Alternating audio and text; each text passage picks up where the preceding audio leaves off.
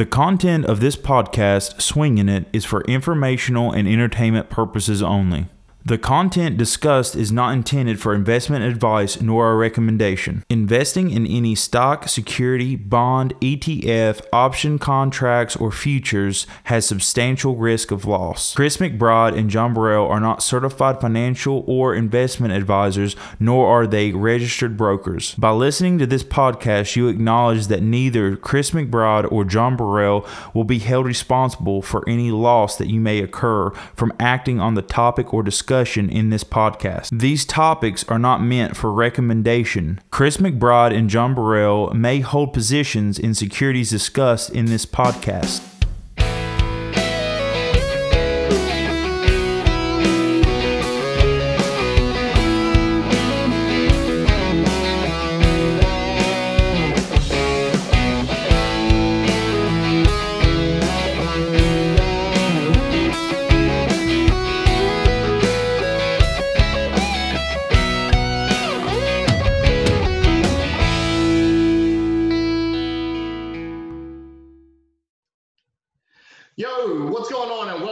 To the Just Swinging It podcast. I'm Chris McBride, and I'm here with my guy John Burrell down in North Carolina. How's it going, John? Good, pretty good. We had a lot of rain there for midday, but the sun popped back out, nice and shiny. Let's do it. Yeah, and you may notice that you actually listened to this episode on Friday now, and that's because we're recording it on Tuesday. And Thursday. Thursday. We're recording on Thursday. You listen to it on Friday, and we figured we'd shake it up because a lot of people really liked the interview we did last week, and we still want to be able to do our regular segments for our show, like the buy, sell, and hold segment, and talk about the predicted as well as discuss the futures when they start trading on Sunday. And thus, so our Monday episode was getting kind of crowded, as y'all might have noticed with the 2-hour episode this past Monday. So we figured, why not do a podcast on Thursday? So again, people have that to listen to on Friday. So many people aren't listening to podcasts over the weekend, but now you'll have something to listen to on Friday to close out the week on a strong note while you're looking at the market the last day, as well as maybe able to get kind of a feel of how the market might look on Friday. But also we did it so now, because our Monday episode was getting so convoluted with so much stuff we need to discuss and so long, the news stories were kind of taking a back seat, and we don't feel like that's appropriate. We want to be able to discuss the news going on each week and really put our input on it rather than just mention it, but actually give our take on those news stories. So now the way the podcast will work is on Thursdays, we'll discuss pretty much mostly news for the week and have a general discussion. We'll just bullshit with each other and, talk some stocks, talk some news. And then also when we have some interviews, we'll end up putting them on the Thursday's episode. And then on the Monday's episode, I guess it'll be Friday's episode, not Thursday. But on the Monday's episode, you'll have the regular scheduled programming. We'll talk the stock jargon with John, the buy, sell, and hold segment. We'll do some predicted. We'll discuss futures, and that way we kind of take the news part out of it. Thus, so every segment we have gets its full due diligence. So we're happy to be doing the show on Thursdays, so y'all have something to listen to on Friday. Again, thanks to everyone who's been listening. Our listener count has been growing pretty much at a rapid rate. We doubled our listeners last week compared to what we had throughout the whole show in its entirety. Every other week we had that amount in last week, and we have almost doubled last week's viewership this week. So we're really on a good progress. So thanks everyone out there for listening. If you haven't done so yet, follow us on Twitter at Swinging It. We've really cranked up our social media content this week. I think we both have been on there posting some stuff, and we've been mixing it up in the comments of places. So it's been a good time on Twitter, so be sure to follow us there. And with that, I mean, let's go ahead and hop right into the episode. John, you got anything you want to start us off with? No, not anything in particular. What you got for me? All right, like I said, since we had quite a few new listeners, for this episode, our Stock Jargon with John, our educational segment, I figured we would kind of discuss the origins of our trading history, how we started trading, why we started trading, and what we did when we first started trading. And then we'll also retouch base on the origins of the show, which I know we discussed in the first episode, but with a lot of new viewers, I feel like that'd be something everyone would be interested in.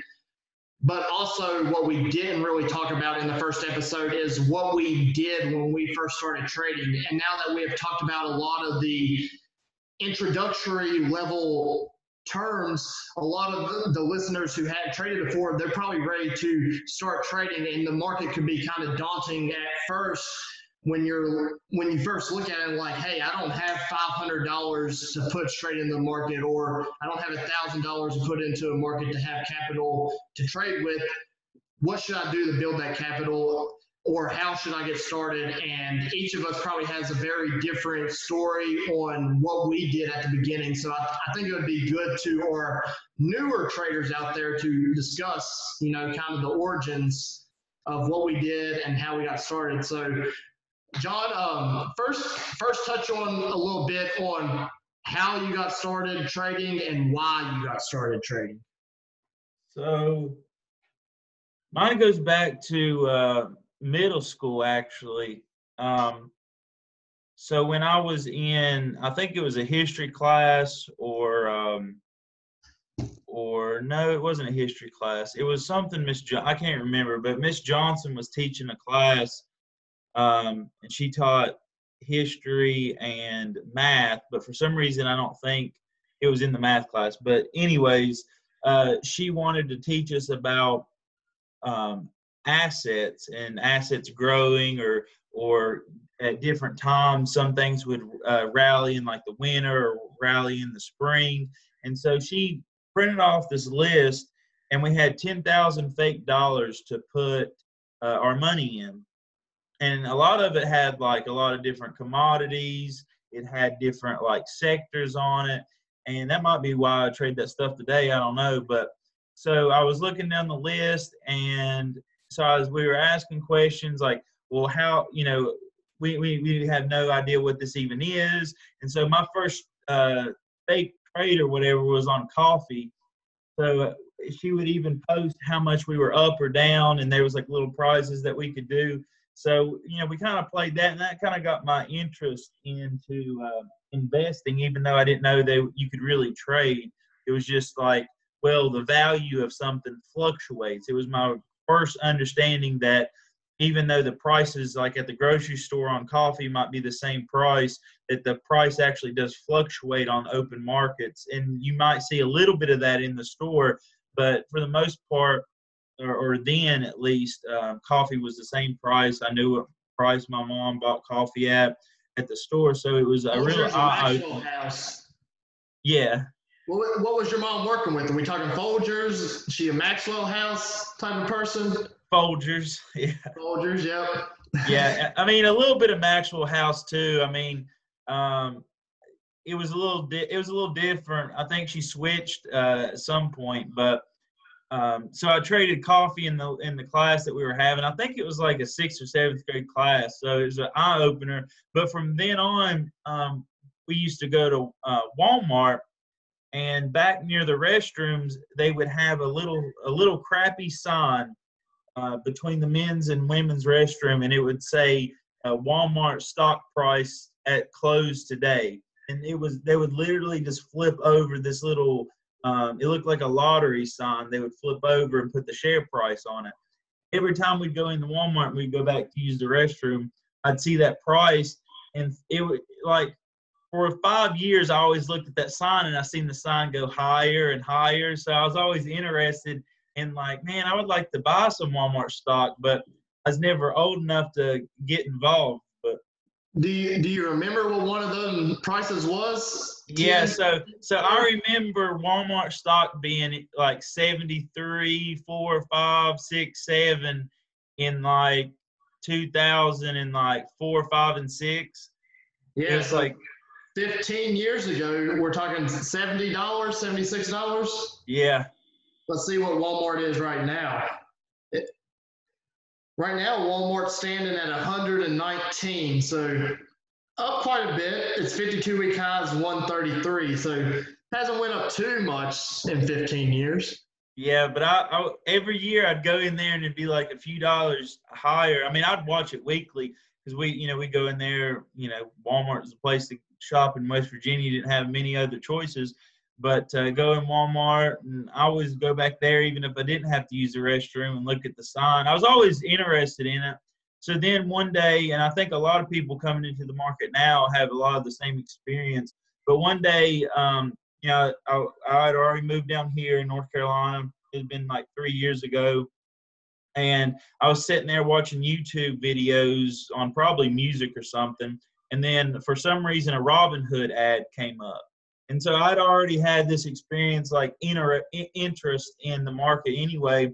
I've seen zero commissions, even if you have a few dollars, because my assumption was you always had to have a lot of money to invest or trade stocks or something.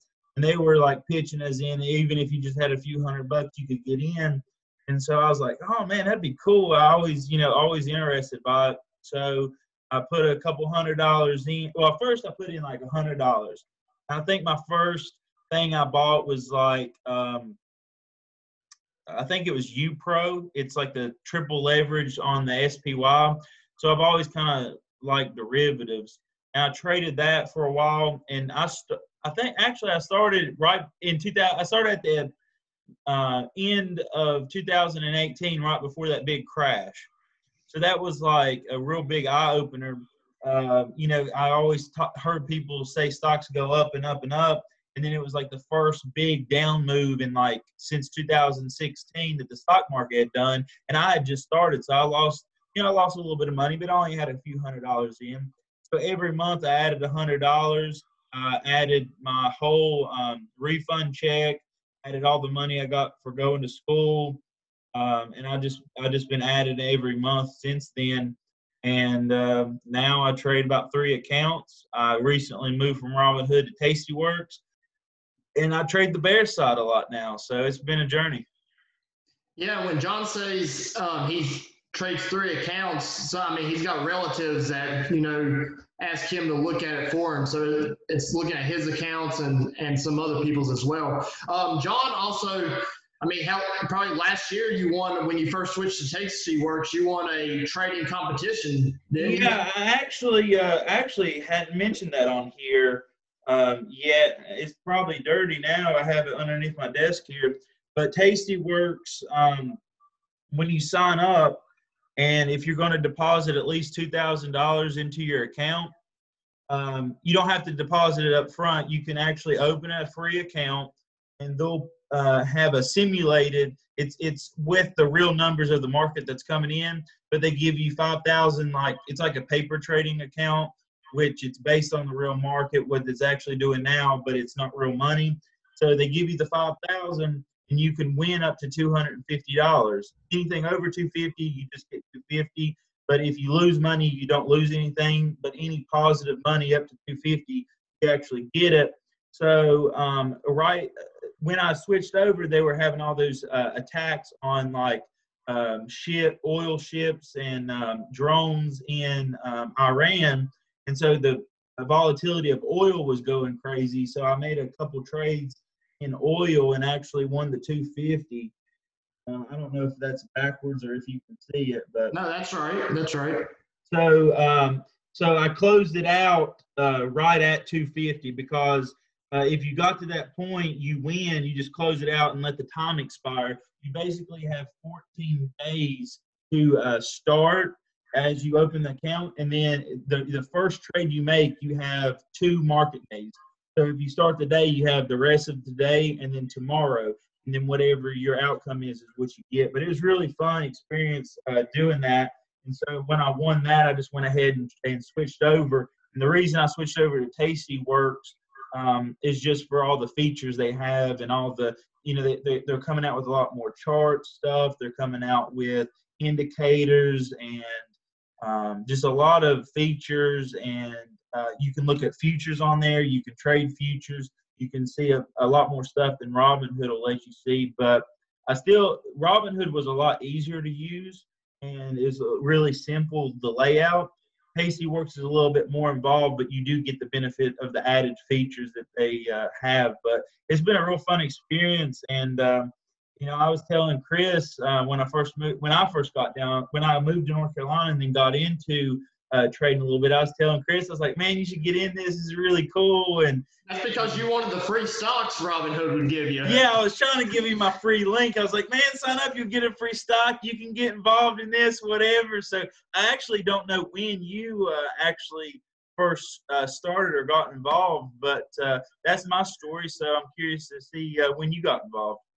Yeah, so I didn't sign up to Robinhood until, I don't know, maybe beginning of fall last year, 2019. And that's because I went to undergrad, got a civil engineering degree, and then I went to graduate school here in Blacksburg at Virginia Tech. So go Hokies.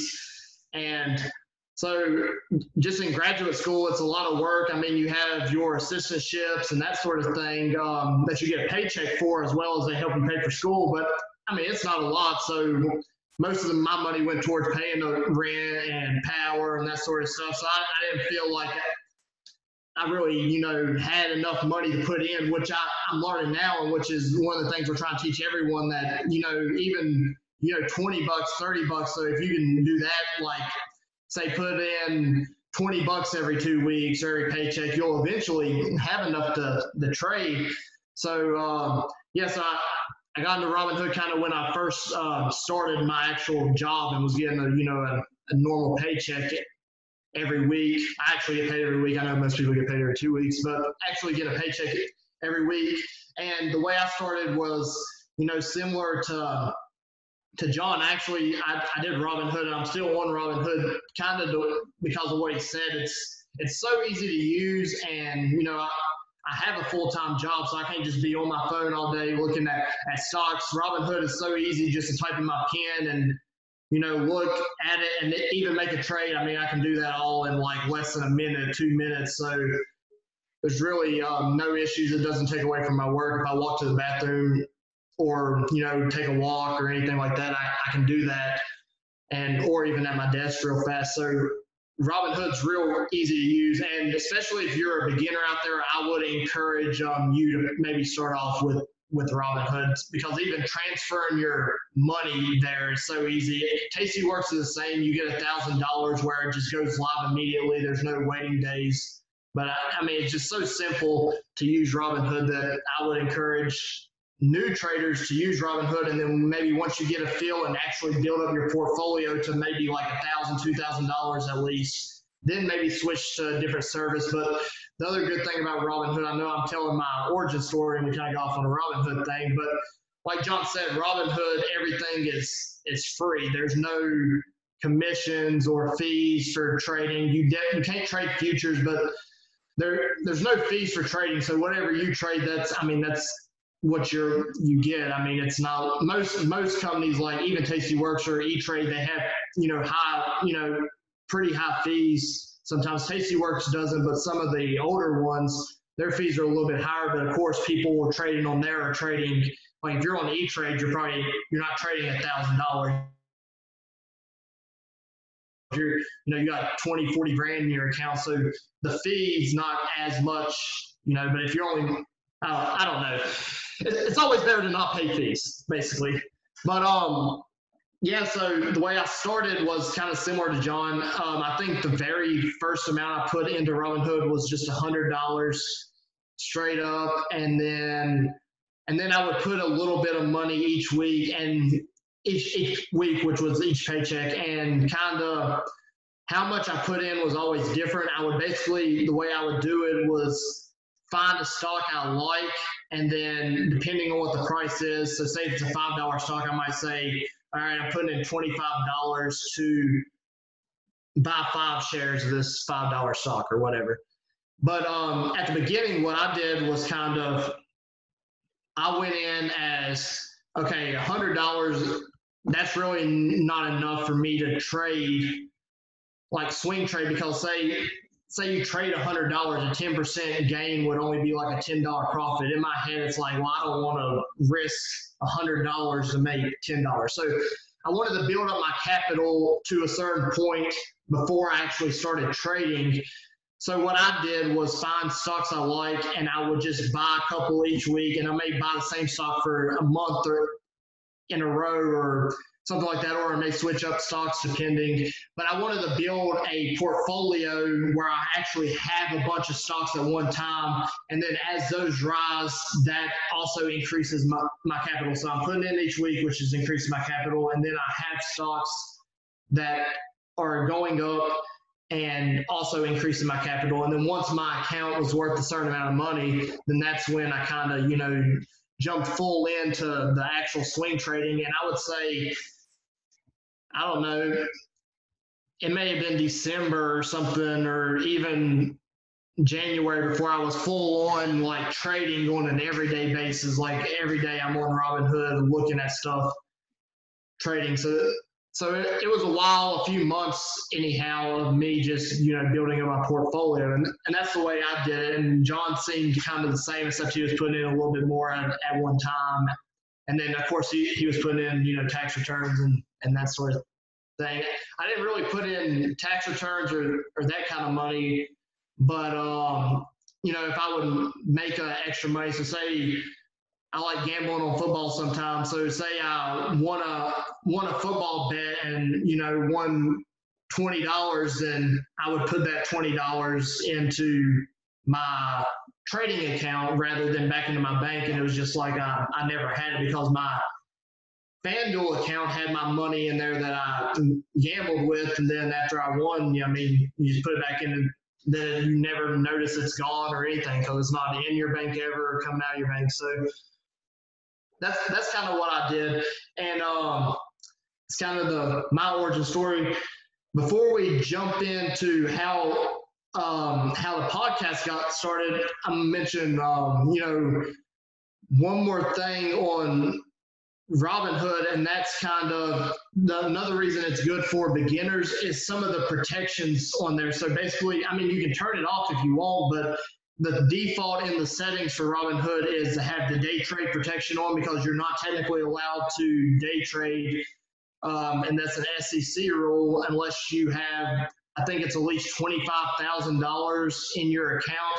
So technically you can day trade, but if you do it consistently, the SEC might put restrictions on what you can do, because your account's not worth the $25,000. And I know we've discussed before, but to be labeled a pattern day trader, that means you made 4 day trades within 1 week. And that's not like Monday to Friday 1 week. That's like if I make a day trade on Wednesday, that counts as 1 day trade till next Wednesday. So you have 3 day trades to play with. If you get into a stock and it just really tanks right away, you can jump out in 1 day, and that's not a big deal.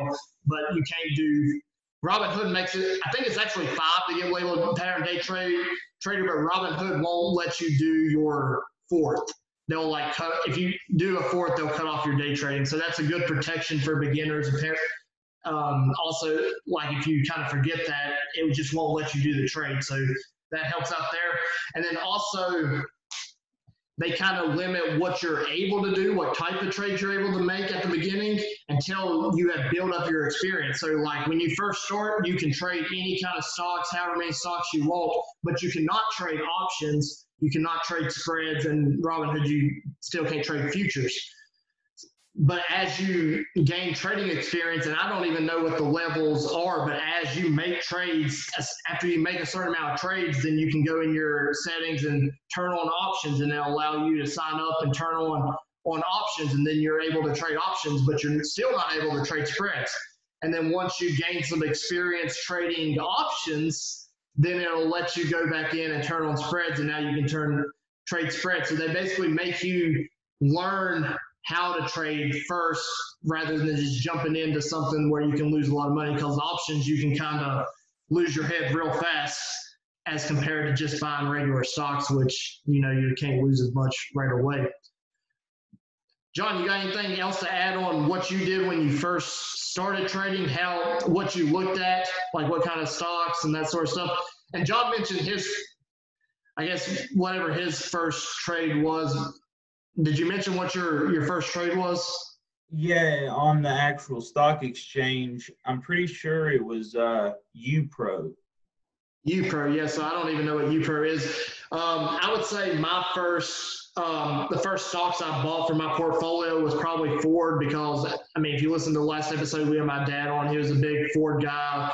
My whole family has Ford trucks. John mentioned learning in school. My introduction to the stock market was my dad's always had, you know, investments in companies like Ford and other companies like that, you know, you get your dividends, but those are more of an investment rather than a trade. So he's always had a bunch of stocks like that, and I knew about that. So that's kind of how I learned about stocks, and I knew them more as investments, kind of like John did. And then as, you know, I got to college, I learned, like, hey, you can, like, trade these on a, you know, very short time basis and just, you know, treat it like a side job and extra money. So started doing that.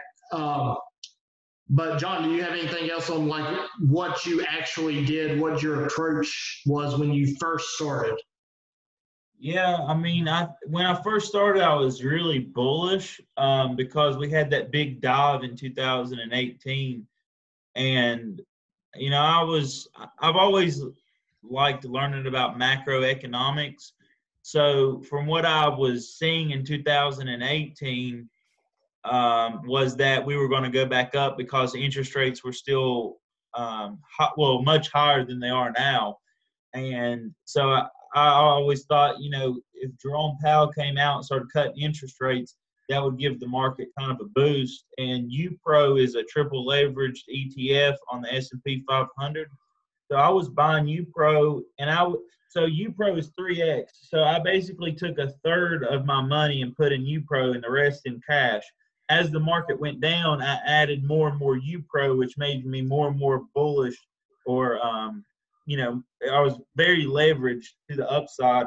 But then the market started rebounding. I basically bought at the bottom in 2018 and rode that all the way about halfway up until things started to slow, not really slow back down, but it was getting back to where it was. And so I pulled out a UPRO. I kept a little bit of money in UPRO, and then I would, like, scalp around the position or day trade, not really day trade, but like swing trade around my core position. So I would hold UPRO, a small amount of UPRO, and then I would take my cash and I would buy in on the down days and sell on the up days, kind of back and forth. And then I kind of looked at a little bit of dividend stock. So I had UPRO, and then I would hold PEY and get the dividend from PEY, but also have my levered position. And then I just started looking into more. My first option trade was actually in ACB. I sold puts in ACB and made a few $100 into that until it started falling like crazy. It started falling in like 2019, and I got out of it, and I haven't got back in it since. But it fell below $1, and then they done a reverse split, and then a lot of stuff's happened since then. But now I'm since the end of 2019, I've been really bearish. So I'm kind of 360 from where I was, or at least a 180, whatever's backwards. But I'm more of a bear now under the current circumstances. So that's the only thing else I have to add. Yeah, so ours, as you can see, there's different ways to do it. John kind of jumped straight in. When he jumped in, he went straight and started trading right away on a, you know, daily, weekly, monthly basis, more swing traded, whereas I jumped in more as an investor and then later began doing the actual swing trading. And John mentioned PEY. We won't discuss long-term investments. We'll refer you to our other episode I think it's the one where we're done with Jerome Powell, where we discuss long-term investing, and PEY is actually one of the ones I have a pretty big position in just for my future goals and investments. And that's a really cheap dividend ETF for people who just started a job, younger people to get your long-term investment portfolio off the ground. And then once you make more money, then maybe you can switch over and do some Noble.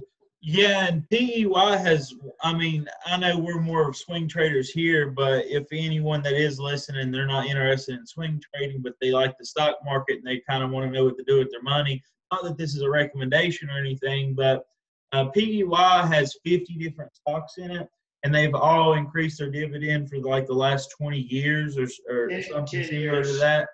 And they're all equally weighted. So it's not like one company is the majority of that fund. It's a super cheap fund. I think you can get one share of it for $15. So it's something anyone can start putting money into over the long haul. It's a really great product, I think. There's some other ones that's really close to it that are probably just as good, but PEY has one of the biggest dividends that I've seen, and I like their underlyings in it. Dominion Energy is in PEY as well, and they have one of the highest dividends. Yeah, so PEY, I know we said we was going to get it in a big discussion, but this is just a bullshitting episode, so might as well. We're talking about our beginnings, and I feel like a lot of people will begin more as an investor rather than a trader. And whether if you never want to trade, you still, investing is still good. So PEY, it's like John said, they've increased, all the companies in the ETF has increased their dividend each year for the last 10 years. If you don't do that, they'll kick you out when they index. And like you said, it's pretty cheap. Right now, I think it's right above $14. So right now it's really cheap, so it's real easy to get into PEY right now. Right now it's at 14.20. Well, it's at 14.25. I don't know if that's what it's closed at or what it's moved during after hours. I guess it's only went down 1 cent during after hours. But it was at 13 the other day. Today it was in the 13s, and its 52-week high is 19s. But the last few weeks it's kind of went between 14s and 16. So even right now, if you're a little worried about trading right now and you want to try the swing trade PEY, I think that you're not going to make a lot of money because it's only going to move within $1.50, $2. But what you would get out of that is, even if it went down, there's no reason to actually pull your money out, because you can just switch over and look at it as more as an investment and in a dividend stock. So it's one of them where, if things go south in it, you can just keep your money in it and just keep your long-term goals in PEY and not worry about pulling it out just because you lose money. Yeah, and here's the top 10 sectors. They're pretty diversified. It kind of tracks the S&P 500, but it just has a bigger dividend and probably not as much fluctuation. Well, the difference is PEY, I think it's, you have the companies and the groups in here, and it's a lot of energy groups that just have, it's like your highest dividends, and they've increased over the last 10 years. The better stock, which is more expensive, of course, I think it's at $66. The better ETF for dividend stocks is Noble. Again, it's more expensive, so if you first starting out, PEY is probably a better one to start out with, because you can get more bang for your buck. But Noble is only S&P 500 companies, and they've increased their dividends for the last 25 years consecutively. So basically Noble makes it where you're only dealing with, the very large companies, and they've increased their dividends every year for a very long time. So both PEY and Noble are the ones I would look at if you're looking at dividend long-term investing. But with that, we can move on to, the origin of the podcast. So if you listen to episode 1, you already know the story. But basically, me and John both been trading the market. I'm an engineer, so I'm in the field some, but a lot of times, I'm at the computer doing some designs or stuff like that. So I pretty much listen to podcasts all day long. I listen to a lot of Barstool Sports podcasts. I listen to Pat McAfee's show. Definitely go listen to Pat McAfee's show if you don't already. It's a great show, whether you like sports, don't like sports. It's funny. It's a little bit for everybody, and he's just a really, really good guy over there. So he doesn't need our shout outs, but I'm gonna shout him out anyhow. But anyhow, when I got to Trading the Market, I was looking for shows to listen to stock market talk, stock news, but all I could find was either really shows that were really boring, where it's, I hate to call them nerds because, there's nothing wrong with being a nerd and being smart, but it's people who are, talking in real. Yeah, it wasn't that entertaining. They're real dry. They're just laying out, this is what it is. This is how to do it. This is, what we feel, do these calculations, stuff like that.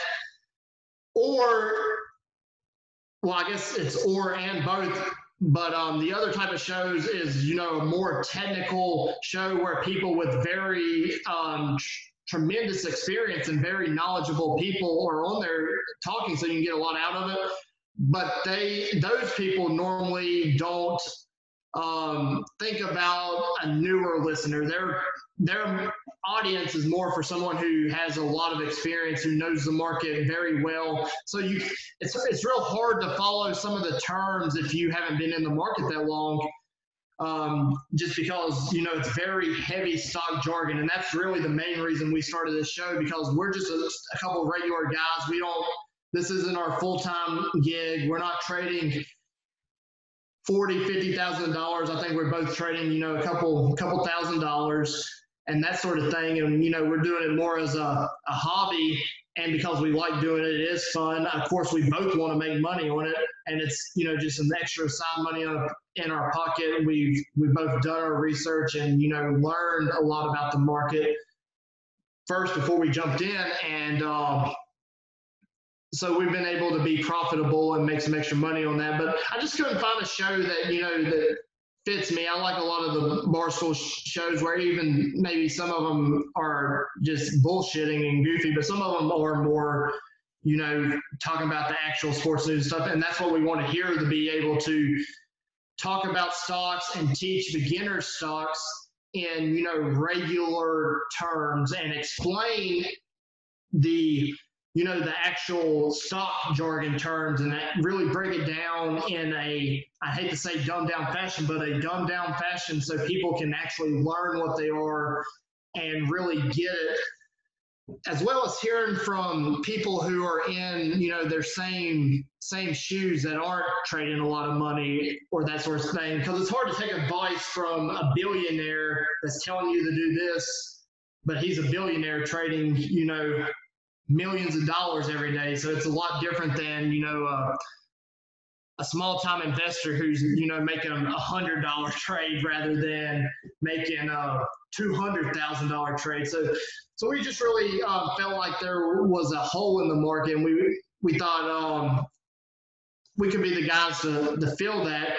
So again, you can listen to the first episode, but we talked about this probably on like a Thursday night in May, and next thing I know, John's like, let's do one Saturday, and then was not at all ready to do one, wasn't even kind of ready to do one. I thought we were going to, plan for a month and jump in, but we didn't. We started on that Sunday night. We talked about it on Thursday. We recorded our first episode on Sunday. So in the Friday and Saturday, we got everything set up.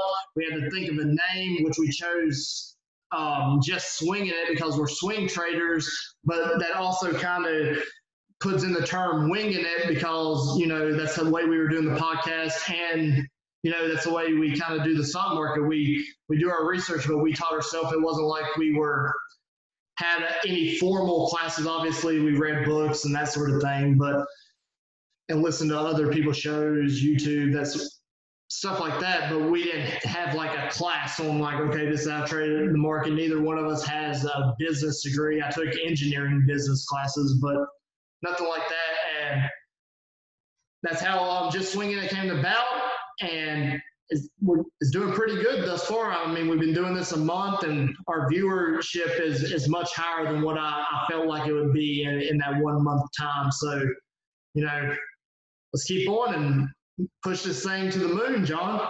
Yeah, absolutely. And something I want to add real quick is over on Twitter, if I can get my computer to get to the Twitter here.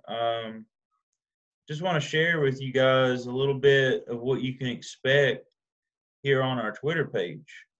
So this is our official Twitter account here. I got pulled up. Yeah, it's at Swinging It, so no just, but at Swinging It. And so some of the posts, we do a lot of promotion for our show on the podcast on the audio form. So we have audio and we have video on my YouTube channel as well. But we're also, we're posting some funny stuff, about the fight between Dave Portnoy, the little battle that they're doing. I thought that was interesting. And got Warren Buffett up there. And then you also have stuff. I think the last tweet we posted was Jim Cramer of Mad Money said, "Thank God I'm a country boy," and I tweeted him back, "Hell yeah, Jim, yee." So we got some funny stuff on there as well as more serious news and that sort of stuff. Keep going. Find one of our more serious type ones. Yeah, and then Chuck E. Cheese, they went off the gold standard, so I guess that's why they're failing, this guy's saying. But just some funny stuff we see that, we think you guys get a laugh out of and can get some entertaining. But then we also have some stuff that I put out. And I think this is going to be a little series that I'm actually going to do on our Twitter feed. It's going to be something to consider. So I'm going to put out a little bit of content of this is something to consider when trading. And today's was if you normally buy 100 shares of something, instead of just buying the shares, you can sell an at-the-money put, which means the put that's just underneath the stock price. You would sell that put with 45 days to go or the closest to it, and just do that every 45 days or however long that you would normally hold those 100 shares of stock. And there have been studies that show that reduces your volatility of your position in that company or stock or ETF, whatever it is you're trading, and you actually outperform and reduce your risk. So that's just something that I'm going to start on our Just Swinging It podcast with all the other stuff that we're doing. And you're going to do that once a day, something to consider each day? I think I'll start off with once a day, and then as I run out of some things, I'll probably go to once a week. Okay, so something to consider. And John mentioned puts there. He's talking about buying options instead of the shares. If you don't know much about options, we haven't finished discussing everything about the stock market and like analysis type and that sort of stuff yet, but we're going to, since we both trade options a lot and we discuss options on here, on Monday, we're going to start our options series in the Stock Jargon with John, and we're going to teach y'all some beginning stuff about options, and then we'll come back to, some of the other regular stock type stuff. But we definitely want to talk about options so y'all can follow what we're talking about, because when we're discussing what we're actually trading, a lot of the times it's options. And those are just our tweets, but you might see us in some big traders like Jim Cramer in the comments mixing up. We have a good time. There's an account called Stock Cats. Is that what it is? Yeah. And that's another Twitter account. So if y'all's listening, go ahead and follow their account. It's a pretty big account, but they basically only tweet stuff that's a mockery of stuff and funny stuff. He tweeted something about Chuck E. Cheese earlier, and basically it's talking about him after 10 beers at Chuck E. Cheese, saying the band is pretty good. And we got on there and replied to him. We congratulated him on having a victory over the mice. So the cats always beat the mice, and that's really the only thing that's right in the world right now is cats is taking down Chuck E. Cheese. So yeah, definitely follow us on Twitter. We're putting out a lot of stuff here. Well, every day at this point. With that, John, let's jump into some news stories, and just go through a couple news stories from this week. I'll get your take on them. I'll give my take. Some of them are going to be kind of serious stuff. Some of them are going to be kind of fun, joking around type articles. So just discuss all kinds of stuff that's happening in the stock market, and then anything else John wants to add, we can add in there too, whether it's news or not. So I got a list of stuff I have. John, if you can think of something, you can add them in too. First, I guess we'll start off with the Penn stuff, since we've been talking about Dave Portnoy and John mentioned it there on the Twitter. And I have a big position in Penn. It was announced by the CEO of Penn, Jay Snowden, this week. Penn has now opened 30 of their 41 venues are now open, so that's a pretty good outlook. And that caused a huge spike in Penn on Monday. I think it went from $31, $32 all the way up to $36. Obviously, we had a couple down days the last 2 days, so it's kind of back down to the $32 level now. But it was a big spike. So I'm keeping mine for more the down the road, so I didn't want to get out of them. But if you had Penn on Monday at the $31, you could sold them at 36 and made a pretty hefty profit right there.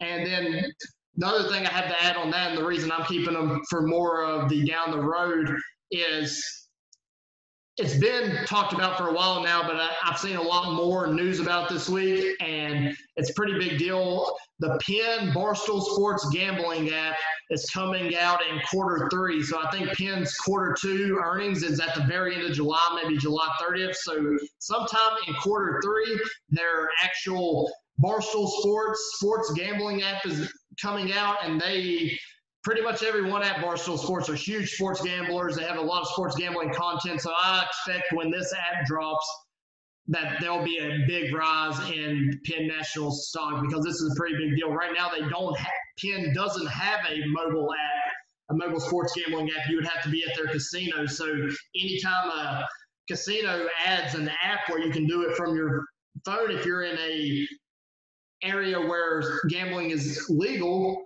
which is a lot of states at this point, and it's increasing every year, it's a big deal. So when they release that in Q3, I expect a pretty big jump in Penn. And they said Q3, but in my head, I'm thinking it's going to be mid-August, right before football season. John, wouldn't you agree? That's probably when if you were going to release an app, you would be right before sports. Yeah, I mean, I would wait until people are talking about sports again coming back, and hit them right before that, so they can open up their accounts and get ready for it. I mean, college football starts, I guess they have the week 0 now. That's the kind of the last week in August, and then the actual season starts 1 week after. Everyone really plays 1 week after that, and then NFL is one more week, beginning of September. So I expect it to be the end of August. So we're right around the corner. So I'm ready to go. I'm hoping to make some money. So that was my Penn news for the week, and then we can add in how a little bit Dave Portnoy's war against the suits are going. I've seen John share a bunch of stuff. You got any new takes on that, John, on his war against the suits?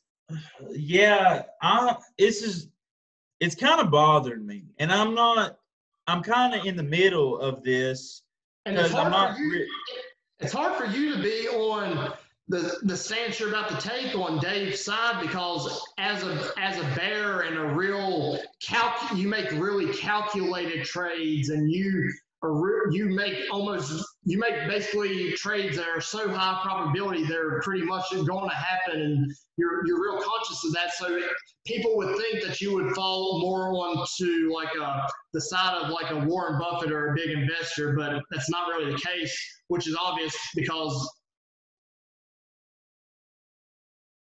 I mean, you're more the clientele on the other side where they're kind of talking down to right now. Yeah, I mean, I think it will be surprising of my stance on this.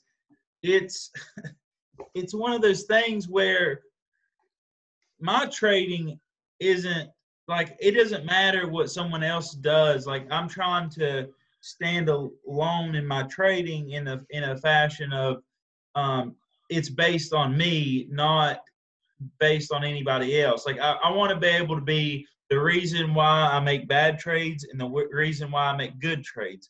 I don't want to even consider that someone else is the reason why I'm doing well or bad. Like if I'm doing good, I don't want it to be because of someone else.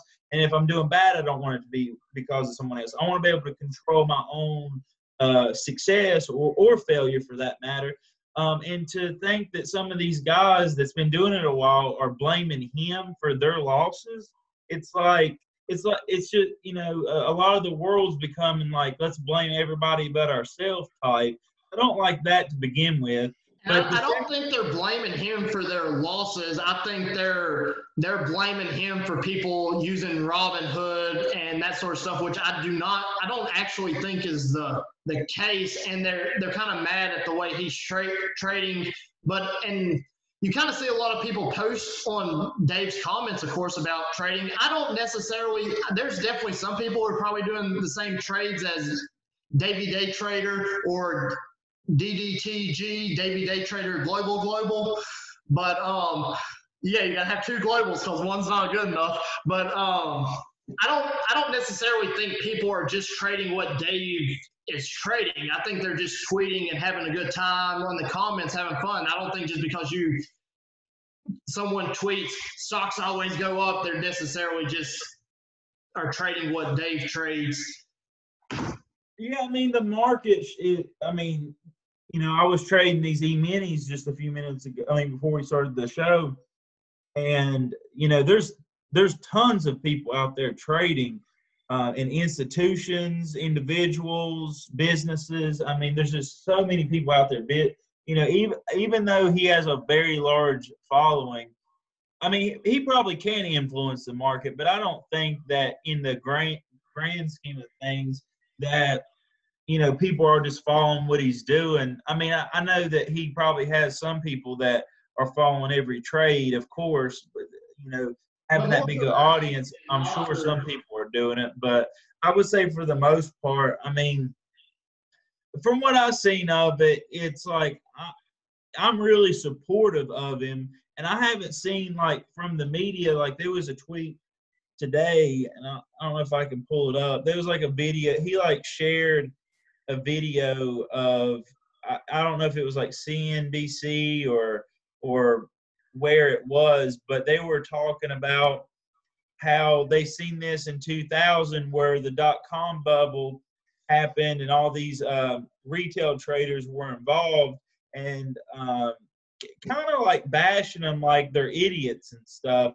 And I do agree to an extent that markets, when they get overvalued, you do see a lot of people come into them. But I don't understand why they're so against bringing people to take control of their own finances. Like, that's a good thing. Yeah, and they're mad at the way Dave's doing it, but they're not even considering the fact that Dave is in the content business. When Penn came in, Dave's worth over $100 million at this point. I think he has a lot in his account. I think he's day trading like $7 million, which is a lot, but people are not considering the fact that if Dave loses $1 million, the amount of views and merchandise and stuff that he's going to sell, that makes up for that. It's not going to hurt Dave on a daily basis even if he lost $7 million.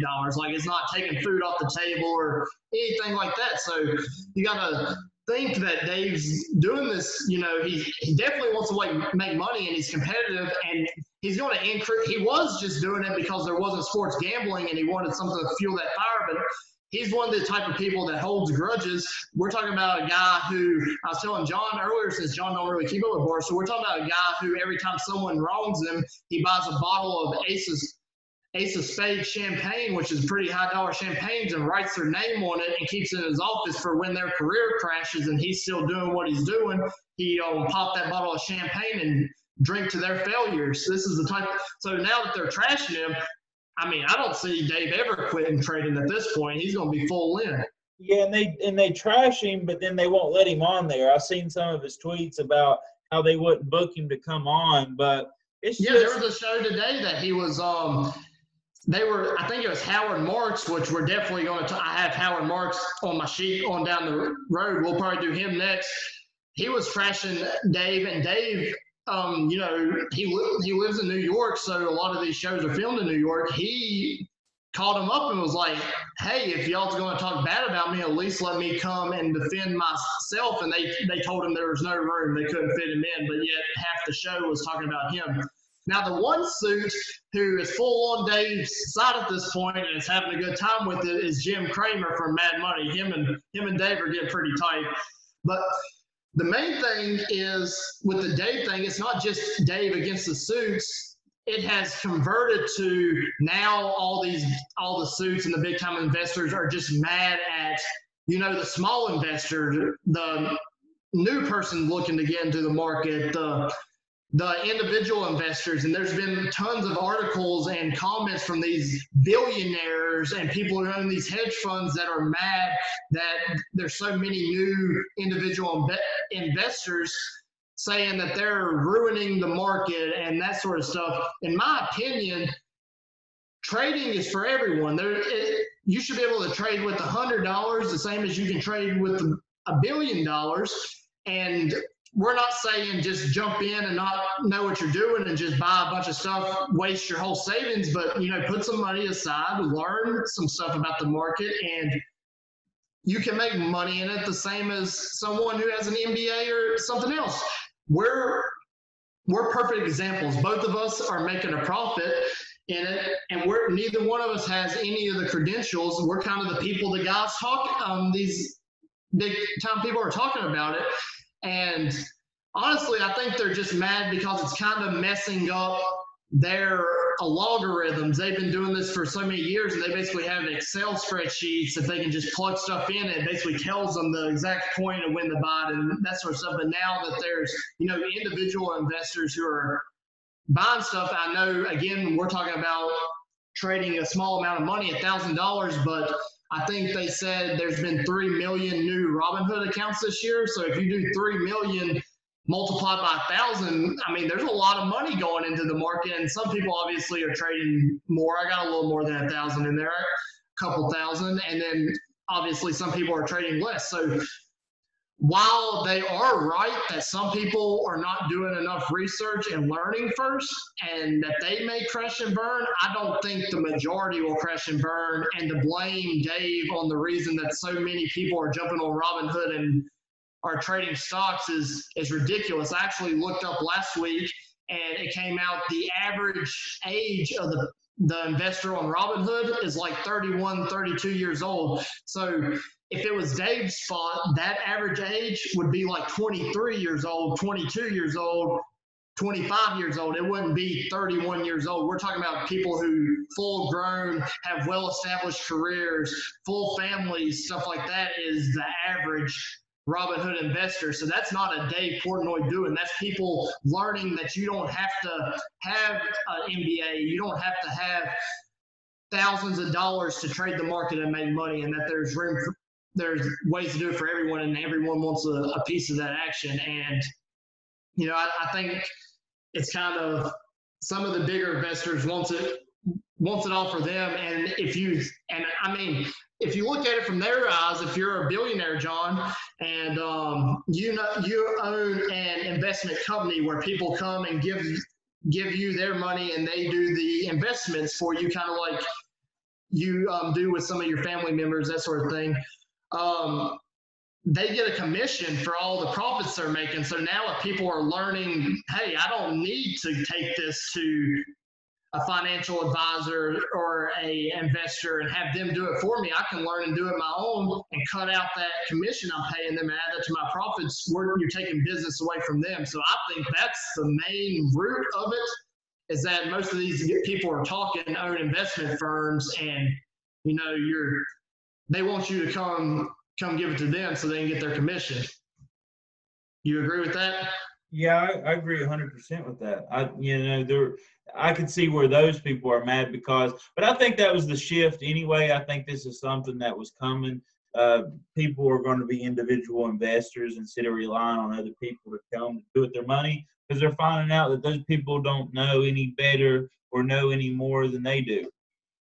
And it kind of shows in a market like this, yeah, it's a little crazy right now. And a lot of times the algorithms and the really well-developed systems do work and you'll make a profit over a long period of time. But sometimes the market's not the same as it's ever been. And that's showing right now. A lot of these big time investors' returns are bad right now. They're doing bad. Like Warren Buffett, I think, is losing money right now. I haven't checked his stuff in a while, but I don't think he's up. And like we discussed with my dad, the S&P 500 kind of goes up about 8% every year, or the market in general goes up about 7 to 8% every year. Dave kind of body bags them when they talk shit about his strategies, and then he puts up his chart and, you know, he's at 20% or 25% up, and then Warren Buffett or somebody may be at like 7% up or 6% up. Then it's like, you're talking shit about me, and you may not agree with the way I'm doing it, but I'm also making money. So why are you still talking? And again, he's doing a lot of it for content. I think last week I watched him pull Scrabble letters out of a bag and drop 200,000 in it. So that was pretty cool. I mean, whether you agree with him or not, something like that is fun to watch. We're not talking about $50. We're talking about he pulled some letters out of a bag and put $200,000 into the system right there. So that's pretty fun. And then he had a tweet last night, which I think we shared on our Twitter as well, talking about all these people are talking about him while they're trading other people's money and losing other people's money. He's like, I'm trading my own money, and when I lose some, I admit I lose some. People can follow me on YouTube or whatever and watch me lose it. But he's like, I'm trading my money. I'm not trading other people's money. It's easy to talk when it's not your money that you're messing with. So I thought that's commendable. Like, how can you be mad at a guy who's, you know, he's trading his own money? Like, what are you bitching about? But anyhow, John mentioned the video with Howard Marks talking, and that's my stooge of the week. I know here in the last few weeks we went at a couple people for the same thing. I'm going to go at Howard Marks a little bit here. If you don't know who Howard Marks is, he's basically Warren Buffett is probably the biggest named investor. Howard Marks might be 1B. Would you agree? I honestly don't know who the hell that is. You don't know who he is? So he's basically Warren Buffett. I think Warren Buffett even said, I think there was even a quote from Warren Buffett where he says, if I get on and I see an article or an email from Howard Marks, I open that right away because I can learn something that's going to be very helpful. So, I mean, he's a billionaire. So anyhow, so John's going to learn a little something here. Howard Marks is basically the same as Warren Buffett. He owns an investment company called Oak Tree Capital or Oak Tree Investment or something like that. And he was basically on CNBC, which is what John was talking about. And he was basically saying it's not healthy to have people buying stocks for fun on the market. And the same thing, talking about, reminds him of the .com bubble and that sort of stuff. And, you know, again, what? Was that the guy that was saying that? Yes, same guy. Oh, okay. Yeah, I seen that, but I didn't know who he was. Yeah, same guy, Howard Marks, talking about the .com bubble and that's not healthy that everyone's buying stocks right now. And again, we agree that people should do their research and learn some stuff first and, you know, make informed decisions. But we disagree with the fact that regular people can't make money in the market. Anyhow, he was doing all that on CNBC, talking about the Robinhood investors and, you know, really trashing the Robinhood investors. And he also has on here talking about Dave Portnoy, which is why Dave wanted to go on the show, and talking about how it reminds him of the .com bubble and all that. Here's a tweet of Dave actually going with them. Dave's response back was, another poor, sad billionaire is mad that people are making a tons of money besides him and Warren. Poor old Howard. So that was a pretty funny tweet. But basically, he was just going at the Robinhood type investors. and the other, not just Robinhood, but other platforms that have zero commissions and stuff. So that's another thing. When you're out front talking about specifically platforms that have zero commissions, that's basically you're mad because someone's not paying you to trade for them. Anyhow, he owns a really successful company called Oaktree Capital. You want to know what they specialize at Oaktree Capital, John? What do they managing people's money? No, they specialize in buying. Well, they do manage people's money, but that's the type of stocks they buy for people and invest people in.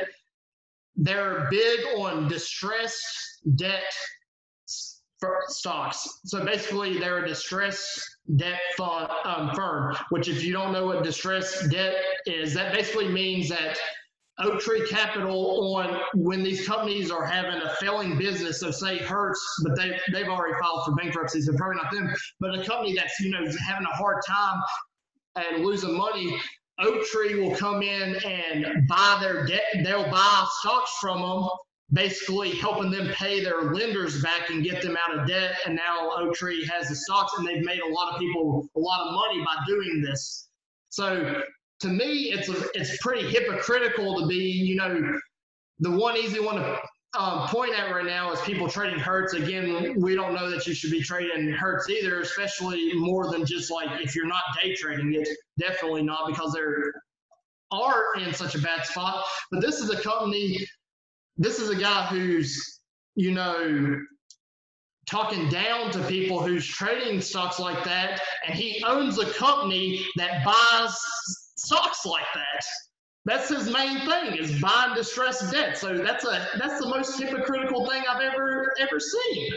His whole company basically is based on buying these stocks from these failing companies to help them get out of debt. Thus, when they're out of debt, the stock goes up, they sell their stocks and they make money. That's how they make money. So that's just one of the things that I saw today, and it just rubbed me the wrong way, because I saw the Howard Marks thing and I was like, well, I don't know much about Howard Marks. And I looked up Howard Marks and really dug into the Oaktree Capital and found, this is what I found, that's how they trade is, this distressed debt. But because he's a billionaire and he owns this big company, he's allowed to do it, but everyone else is dumb when they do it. I don't know, John. What do you think about that? I think what a fucktard. Yeah, I mean, and I'm not saying Howard Marks isn't a smart guy. Howard Marks is a really smart guy. He's, created a bunch of big companies and is a billionaire, basically self-made billionaire. Now he does have the MBAs and that sort of stuff, but I think it's just a hypocritical to basically talk down about people doing the same thing that you basically do, your whole company's built around. So, I mean, I just had to mention that while we were talking about Barstool, talking about the Howard Marks thing.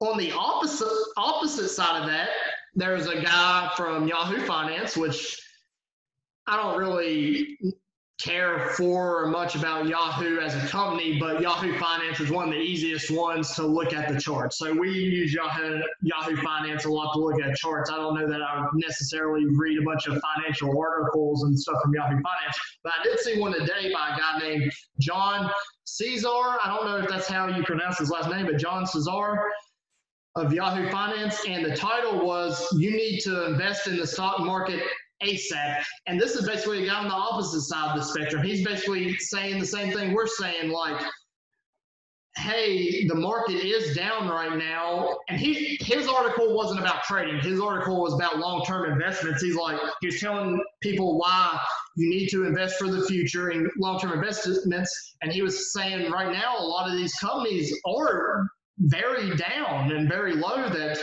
now's a good time to get in on some of these companies. If you didn't have the money to get in before, now's a time where you can afford to get in and actually get enough volume to get some value. So he's kind of on the other side like us, John. Yeah, I think that's good. And I actually, switching gears a little bit, I want to talk about something that we talked about before on the podcast. We were talking about privacy with these big companies and things that they're doing. They're tracking our data. They're storing us. Something that came out a day ago is Google just announced that it will automatically delete your location history by default. You don't have to go in and actually change it to delete your information. It's automatically set that way from default. So that's something cool that these companies are starting to realize that, hey, our privacy matters and that they're going to have to comply a little bit more, some of them at least. So I think that's an important. But while saying that, I mean, Google's still keeping your information. Yeah, I mean, I think it's a small step in a direction. But they're definitely still keeping your information and selling your data. So yeah, I mean they for sure are, but I mean your actual location and stuff is kind of a big one for me. Like for me, I don't really care so much they know what I like and what to sell me and all that stuff, because those are things that I'd probably buy anyway. It just helps me find them faster. But knowing where I'm at and that kind of thing, yeah, I like that they're deleting it. Yeah, the one thing I don't really like about it is, you know, the whole data thing, because I mean, who knows? So at one point before I went to get my master's in engineering, I was actually looking into going to law school to be a defense attorney, because, you know, you see all the time how some of these prosecutors, you know, treat people. This isn't a law show, but just if people don't really know this, prosecutors are voted in on elections. So if they don't win cases, they basically won't get reelected. So it doesn't really matter whether they really think you did or whether you actually did something or anything like that. If your name as a suspect gets put in there into them and they have any evidence at all that you were in that area or anything like that, I mean, you could get tried for a crime that you had nothing to do with, and they're going to fight it full-heartedly as if you know, they had all the evidence in the world, and this is because, whether they think you did or not, because they need to win cases to get reelected. So at one point I wanted to be a defense attorney because, you know, these prosecutors are a lot of times pretty dirty. However, so I mean, I'm into law shows and into, you know. Hey, wait. Speaking of law shows and what you just said, have you seen the series For Life? For Life. It sounds familiar. Dude, it's so good. If you like that stuff, oh my gosh, watch that. Is that the 50 Cent? Yeah, it's got 50 Cent in it. Yeah, no, you mentioned it. I haven't watched it yet. Dude, it is so good. It is so good. It's about a guy, it's about a guy that was convicted of a drug crime that he didn't actually do, and the defense attorney pinned it on him because they were just trying to win cases. The prosecutor, not defense attorney, prosecutor. I mean, yeah. I mean, that's what I meant. Yeah, the prosecuting attorney, they like nailed him with it and done all this shady stuff that goes against what our law system's supposed to stand for, and he really didn't have a defense for the case. So it's really good. I mean, definitely watch it. Yeah, the prosecutors, they'll leave out a lot of witnesses or leave out evidence that helps you prove you didn't do it because it hurts their case. So that's one of the things. And speaking, essentially, you got off on a tangent on the show. I mean, everyone probably saw the movie that came out. I probably came back before all this corona happened. It was called Just Mercy. It's actually free, or if you got Amazon Prime, it's actually a free movie right now to, you know, kind of support the racial injustices that are going on. So they actually made, even though this is a recent movie, it's actually free to watch on Amazon. It's called Just Mercy. And it's basically about a guy who got convicted of a crime he didn't do. And kind of like we learned the stock market while he was in prison, he learned the law, and he actually represented some other inmates in their cases while in prison. So he's in jail. He actually learned the law and then represented some other inmates in their cases. And then he fought his own case to basically get himself released and prove that he didn't actually do it. And I'm pretty sure it's a true story, but they made a movie. Obviously, the movie's not the same guy, but that actually did it, but it's a true story. And there's a movie on Amazon Prime right now that's free. So if you're into that stuff, I would watch that movie as well. It's a good movie. But back to what we were talking about the data. I mean, at work sometimes I'll switch it up, listen to some true crime podcasts. The one I'm listening to right now is one called Court Junkie. So if you like that sort of stuff, I'll go listen to Court Junkie. This girl basically, for the last 3 years, she just breaks down one case. And I don't really like the murdery, rapey, the actual gore part of it. I like the court part. So, and that podcast focuses a lot more on when they're in trial rather than when they're in the like actually gory details of murders and that sort of stuff. I don't like watching shows where it's mostly just killing and that sort of stuff. I like the court stuff. But anyhow, I mean, when you listen to stuff like that on a regular basis, say you're in Charlotte or something walking around, someone gets shot on the street and you're the first one there, you turn into police, you're obviously going to get questioned and stuff right away. You might not be a suspect, but you're going to get questions. But then when you do that, they're going to do a deep dive on your histories and everything. If they see that, hey, you've been listening every day 2 hours a show about murders and stuff like that, then now all of a sudden it's like, well, he's been listening to stuff like that. Is he getting ideas or stuff like that? So I always listen to the show. I never look up the actual people. I would like to look up the people involved to read more about them, but I stay away from that because I don't want that in my Google history. Because I don't want them to say, like, hey, he's got a murder side or something. So that's kind of about the data thing that, I don't know. It's not really related to the stock market, but we did talk about the data thing with Twitter and Facebook. Yeah. The next news story I have, which I think is a good discussion, especially right now, is back to Jim Cramer and Mad Money. He actually, on the show the other day, or it may have been an article, he re-emphasized on some of his tweets. He put it out there that, hey, there's nothing wrong with taking profits on winners. So, like, for example, right now I have PENN and I'm holding it for a while and I want it to keep going up. He's saying right now, some of your investments, if you've already won where it's so volatile right now, there's nothing wrong with selling some of that and taking some of the profits out so it's not in there for you to lose. You don't always have to make an investment and leave it in there 10 years. You can take the profits. And I think this is a good point that's especially a person who is, swing trading or something or looking for some extra money. You have to know at some points, and I mean, John, you and I both probably don't do the best job we could at this. What's the point of trading if you're never going to take a little bit out and use it, And so I agree with, if you get up, and he's not even talking about taking it out of your account. He's just saying if you're up $500, don't sit around waiting to be up $1,000 that it might take another year. Go ahead. I mean, take that $500 out and you can put the money elsewhere and do it again. Yeah. I mean, you have to, it's all about risk to reward. How much are you risking? Have you already made the most probable outcome, or is there a lot more, to make, or have you already made enough? Or, those are all things to consider when you're trading. I know I tend to take profits a little too early.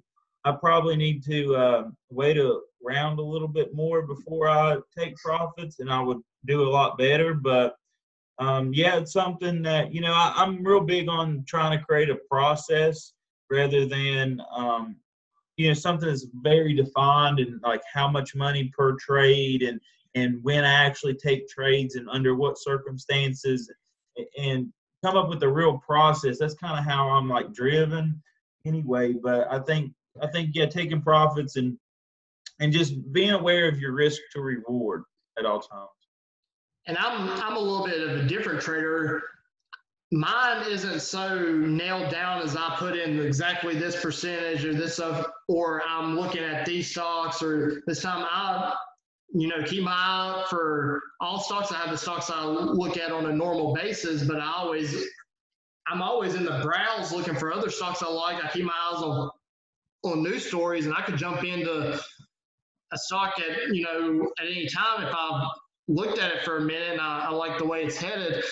But even John was talking about, you know, taking profits out early and that sort of stuff.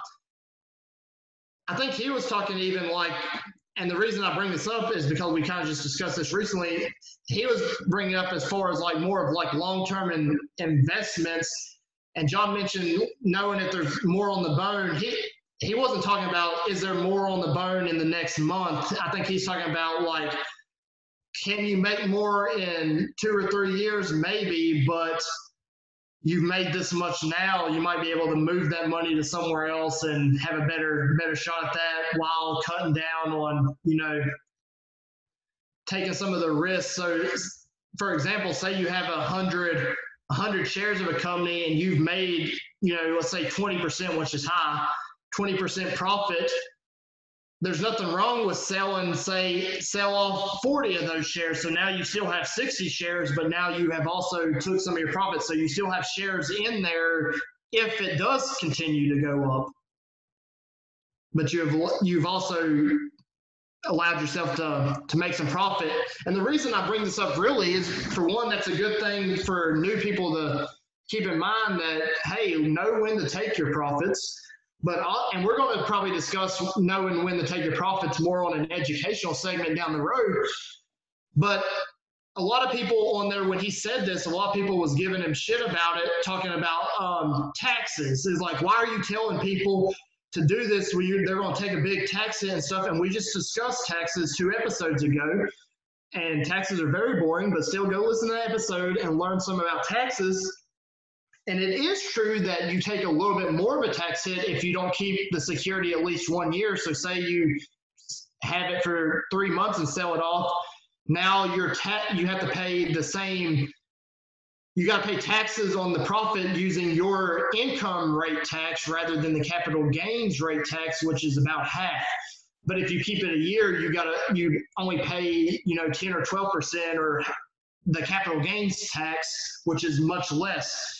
But my point to that is, if you're trading and treating it kind of like a side job for extra money, it's not a different tax rate.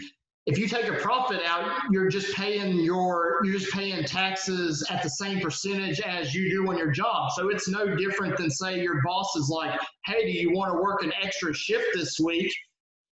Yeah, you made more money, but you also got tax more, but it's at the same percentage. It's the same here in the stock market. Yeah, you're taking profits out, but you're just getting taxed at your income rate tax. It's not really taking an extra tax hit. It'd be a different thing if you sold it off in a year and now you're taking 40%. You're taxed at 40% or something, but it's just your income tax rate. So I don't see it any different as working a side job or working extra hours or something at work. John, what about you? Yeah, I mean, the whole tax conversation is like, anything you do to make money, you're going to be taxed on. So, I mean, I don't know why people get so hung up on the opportunity. Like, I think we need to understand that there's a lot of opportunity in the market, and of course, you'll have to pay taxes. That's part of doing business in any aspect. So, I mean, I think we just need to focus on how we can grow and how we can get better at investing and not worry so much about the details on that. Also with that is, if you're holding positions for at least a year just so you get the lower tax rate, so say your income tax rate was 22% and now your capital gains tax rate would be 12%, so you're holding a whole year to get that 10% less. Well, you've now ate up that whole you've ate up all your capital for that whole year. You don't have that to trade. Whereas if you got out and just paid the 22% taxes and put that money elsewhere, you might end up it's likely that you end up making more than what you would paid extra in taxes by just having that capital to move around. Yeah, and we call that opportunity cost. So, you might be trying to save 10% on your gains on taxes, but you might miss this 30% gain you could have had in something else if you would have got out of that security. But yeah, I mean, taxes are boring, but it's definitely a part of it. It's a part of doing business in general, but I think you got to go after the opportunity and just, deal with the taxes as they come. And one big point I do want to make on taxes is it's not like your paycheck. When you get paid, taxes have already been removed. When you trade, taxes have not been removed. So keep in mind how much profit you've made, because when you file your income taxes at the end of the year, you're going to have to pay taxes on that amount of money you made that you haven't paid thus far. So if you're making a lot, say you're doing really well and you're making a lot of money, I would suggest pulling the percent that you have to pay in taxes out and putting that to the side so it's there. So don't even look at it as part of your profit, but take that money and have it ready for taxes. It's one thing if it's you've only made $200-300 profit, your tax hit's not really going to be that large. But if you've made $5,000, $10,000, and you pull out your profits and you've spent that money on home improvement or something, when the end of the year comes, you're going to have to pay a couple of grand in taxes on that. So you just got to keep in mind what you're going to owe in taxes, thus to not get yourself in trouble. Yep. Another story I had this week is they released the most American cars list. Tesla made its debut on the list. This is the first year Tesla's been debuted on the list. So this is a list. Basically, I don't even know who does it, but they release a list every year saying what's the most American car, and we all want to be full Americans. I mean, we ain't got no communists here, and sorry if we got any Chinese people listening, but this is America and we want to be Americans, full Americans. Yee. Anyhow, they released their list, and I don't know if I mentioned on the show, but I actually have a pretty new Ford Ranger from Wayne, Michigan, and the Ford Ranger made in Wayne, Michigan was this year's #1 most American vehicle. So my hat's probably making it look bad, but I'm growing me out a mullet right here. I got the most American vehicle. 4th of July's coming up. We're going to be going down to the farm and shooting off some guns and having a grand old hillbilly time down there. But boys, if you don't have any other reason to listen to this podcast, no, we're full-on American made right here. Also, we talked about Ford last podcast. My dad said he was getting in Ford, and it kind of dropped. So I do think it's even better time than when he talked. I think he was talking about it was at 6:30. It went into the 5s where we've had these couple of down days. It's at a really good point if you like trading Ford. And I actually have a call option that I bought when the price was at like 5.80s. It's a $6 call. I bought when it was at 5.80s. It's above $6 now, and I'm going to be looking to get out of that on the next update. But I've made some money on that. But moving on, this is a podcast for beginners and for hobby traders. So we would be doing a poor service if we didn't talk about Hertz on this podcast. And again, we do not suggest that you trade Hertz because it is a bankrupt company currently. Things can change, but currently it's in a bad state of mind. So there's a lot of volatility. If you just can't withstand from your own self, trade Hertz as day trades or as options. Don't trade. Don't buy a bunch of securities because who knows what will happen. But options are cheap enough right now that if you do have to trade them, you can buy a call for $25, $30, and if something bad happens, oh well, you lost $25 or $30. It's not like It's not like they're $200 right now where you can really lose your head on them. If you're a gambling person and you want to get in on Hertz, I mean, nothing wrong with buying a $25 option because there's not that much risk of loss there. But the reason I mention them is because Jefferies released an article this week, and basically CarMax and AutoNation, which are two other companies which you can also trade. I think when the news came out, CarMax's stock actually improved quite a bit from this news. AutoNation's kind of went down, but they may have other stuff involved in it. I don't follow neither one of these companies, but those are the two top candidates that may be looking to buy 150,000 used cars from Hertz, and which is 1/3 of Hertz's fleet. So Hertz would still have about 300,000 more cars to keep their business going, but they may be looking to buy 150,000 used cars, which would create about $3 billion in capital, which is more than Hertz has had in multiple years, I think. If a deal like this goes through, I look for Hertz's stock to skyrocket. I don't know that completely pulls them out of the woods, but it'll definitely go a long way on paying off some of their debtors. And I think it would buy them another year or two to figure some shit out. They may be able to get back on track on their own, but it would buy them some time. So if you are watching Hertz, keep an eye open on when this deal goes, if and when a deal like this goes through, because this will be a big. Basically, I think Hertz capital right now is in the like $300,000 to $500,000 range. So it would jump from that to $3 billion, which is a humongous boost.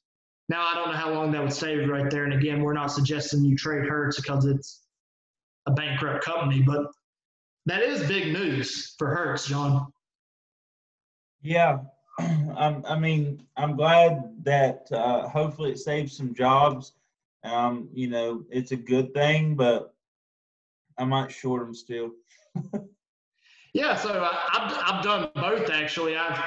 When they were at 220, I put a $2 put in. And I sold it when they were at 170, so made some money there. And then I happened to be on Robinhood as soon as this came out. I think I saw it within the first 5 minutes, and I bought a call when it was at like $1.50, and I sold that when it was at like $1.98 or $2.02 or something like that. So I made some money on that this week, and the put was last week. So I made money on both sides.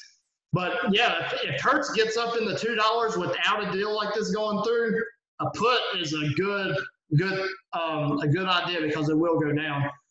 And the last article I have on here is President Donald Trump suspended the visas for foreign workers right now due to a coronavirus crisis, and there's a lot of people up in arms about this, and we're going to discuss this in more of as it relates to the stock market, not a political way at all. So we're not discussing how we feel about whether it's morally right to suspend the visas for foreign workers or whether we like it or not. We're not discussing any of that.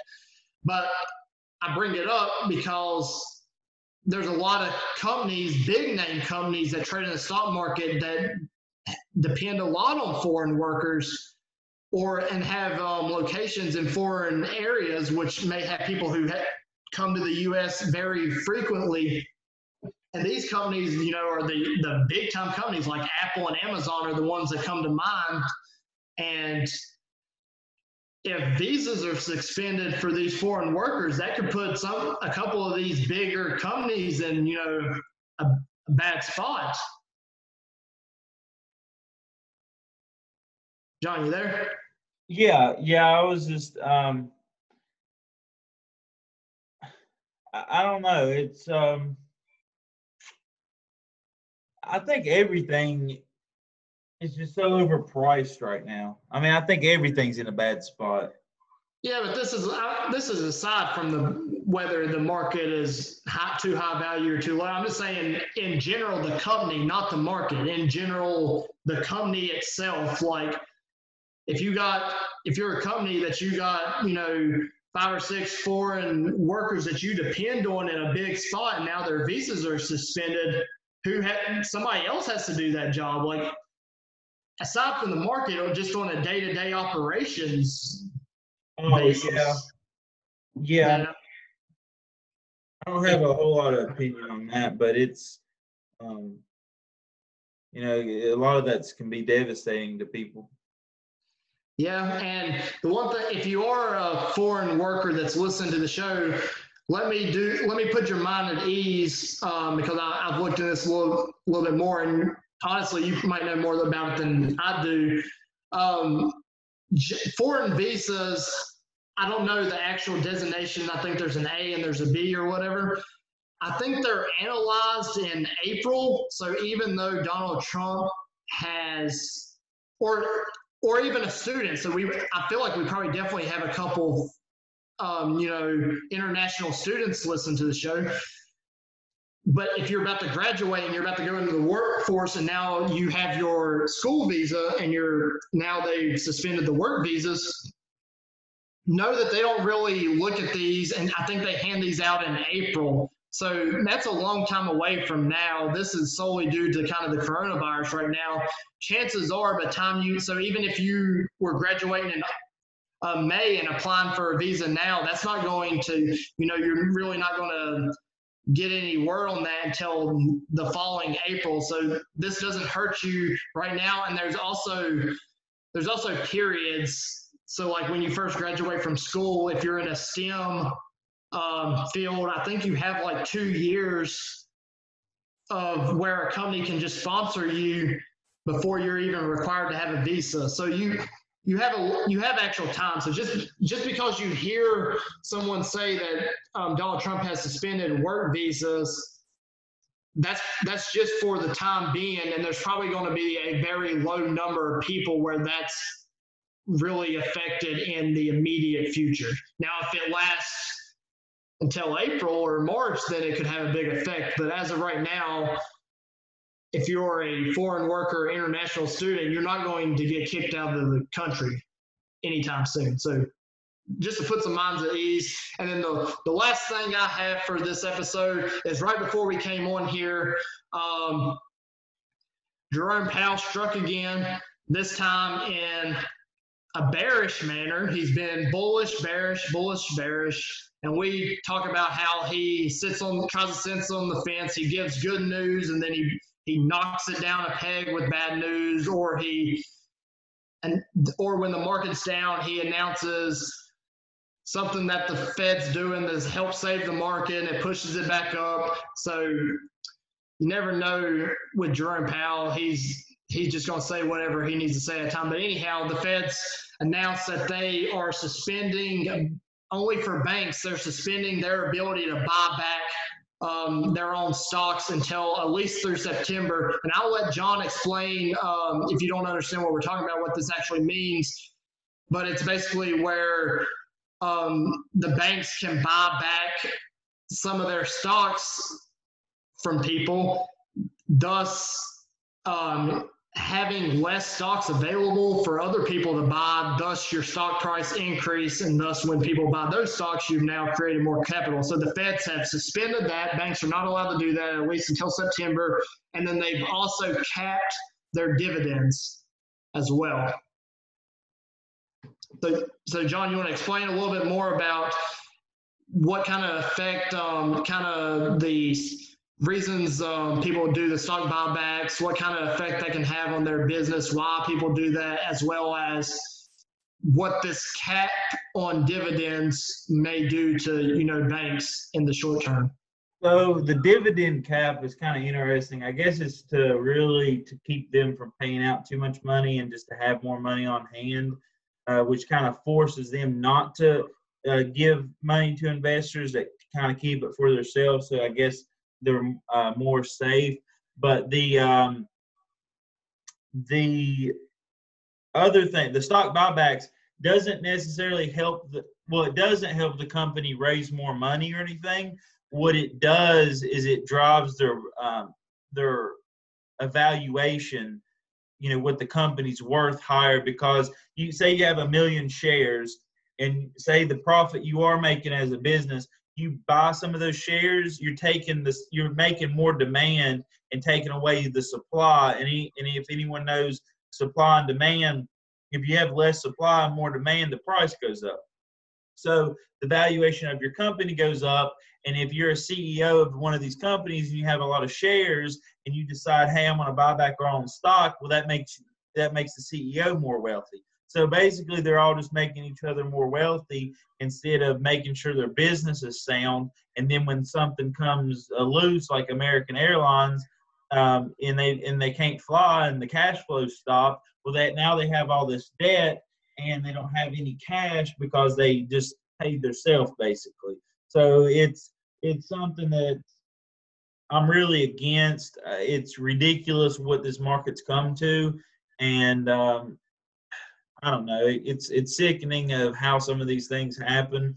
But once again, you can't be focused on what other. I mean, if it's a company that you're investing in, be aware of these things. But as far as like if I agree or disagree with what they're doing, I try not to let it affect my trading. I still try to keep my nose down and just focus on what I'm trying to accomplish and run my back tests and studies and keep doing what I'm doing. But these there's a lot of crap out there, and I think it's going to eventually hit the fan. I do think that we're in a bubble, and a lot of this stuff is going to have to be paid for. And basically, this is one of the first things that I don't know if it's one of the first things. I just like talk shit about Jerome Powell, but this was a way for the Fed to actually kind of protect us investors, because like John says, when they're buying back shares and that sort of stuff, they're paying basically each other, and they can hurt. They're not worrying about their actual business, and they could hurt the stock prices and hurt the people investing in that. And then the dividend cap, the actual dividend cap is they're not allowed, for the third quarter, they're not allowed to pay more dividends in the third quarter than they paid in the second quarter. So whatever they pay this quarter is the max that they're allowed to pay next quarter. So there'll be a case-to-case basis. And John mentioned the airline stocks. I literally just got on Robinhood, and tomorrow all the major airline CEOs, so Delta, American, United, they're all having a meeting at the White House. So if you're into the travel stock, if you're like Davey Day Trader Global, who's big into the air stocks, especially Spirit, be on the lookout tomorrow, because they're all meeting at the White House, so something will come out of it. There's either going to be really good news and there's going to be a bump, or there's going to be really bad news and it's going to be a drop. So I don't look for it to be in the middle. I look for them either to say that they're cutting more flights and more regulations on flying, or that they've discussed it and they've opening up more flights. So something's going to happen tomorrow, because it's kind of like I don't know, it's kind of like the mob when they get the heads of the families together to discuss, even though they're actually having civil war, but they get around and have whiskeys and cigars and talk about rules in war and that sort of stuff. That to me what it seems like. And they're meeting at the White House, so who the hell knows what Donald Trump's going to do. But John, you got anything else for this show? I don't think so. Well, maybe. Do you want to talk about predicted any? Now, let's say predicted for Monday. That's kind of why we split up and are doing this show now on Thursday for Friday, so we have more time on Monday to discuss stuff like that. Okay, yeah, we'll go over predicted on Monday, I guess. I'm trying to think, is there anything else? We were talking about the pattern day trading rule earlier. I meant to mention that the futures, that doesn't apply to futures, and so if people do want to do day trading or kind of get into that, futures are really cool. I've been looking at them on and off. The ones that trade overnight are they're like $1,600 to even trade one of those. But hopefully the small exchange goes 24 hours, and those are only a few $100s. So looking forward to that. I'd like to do some overnight trading just because I don't have the time to do it at work. But we'll see where that goes. But I'm looking forward to trading overnight, and I'm looking forward to this weekend. Our band's having a little get-together at the Drummers. We're going to have some people over and kind of put on like a little block party. So I'm looking forward to that tomorrow. And I have my second interview on Saturday, so more updates on that. And John, I'm really surprised you haven't done it yet. This is our 10th episode. We're 10 episodes in, and you haven't done it. So I'm gonna give you the free range. Let's go ahead and get the shameless plug on your music. Like, how's that not came out yet? Yeah. Everyone I've heard from really likes the intro music, which is what some of John's music's intro to a song that they have coming out at some point. But yeah, plug the music, man. So the band is Love Struck. It's my girlfriend and I. We've been playing since we've been together, going on 5 years. We recently got a band together. Steph and I have been writing a lot of originals lately, and the intro music to this is one of our. It'll actually be our first single that we'll be putting out. It was going to be released at the beginning of this year, and then coronavirus. We were actually scheduled to release it in like March, but then coronavirus happened, and so it kind of threw off all of our live playing and our promotion because, you know, everyone was worried about their jobs and situation stuff. So we decided to postpone the release for it. But if you like, you know, if you like that intro bit, be looking out. You can follow us on Facebook. We're Love Struck Music on, I think it's Love Struck Music, and on YouTube, YouTube.com/C/ Love Struck Music on there as well. You can just type in Love Struck and it'll come up on YouTube, though. You don't need all that. Yeah, we've been building an audience for it. We finally got a band together, and hopefully this coronavirus stuff gets over with, and we can really get to playing. We're, like I said earlier, or a few minutes ago, we're going to be playing tomorrow at my drummer's house, kind of like a first official, not really a gig, but just kind of like a block party, since people can't go out to bars and listen to bands because of half capacity rules and things like that. So we're going to be playing and jamming, and hopefully people enjoy that. We'll try to get some videos and stuff, and I'll link to it. So if you follow me on any of the social media, look for that.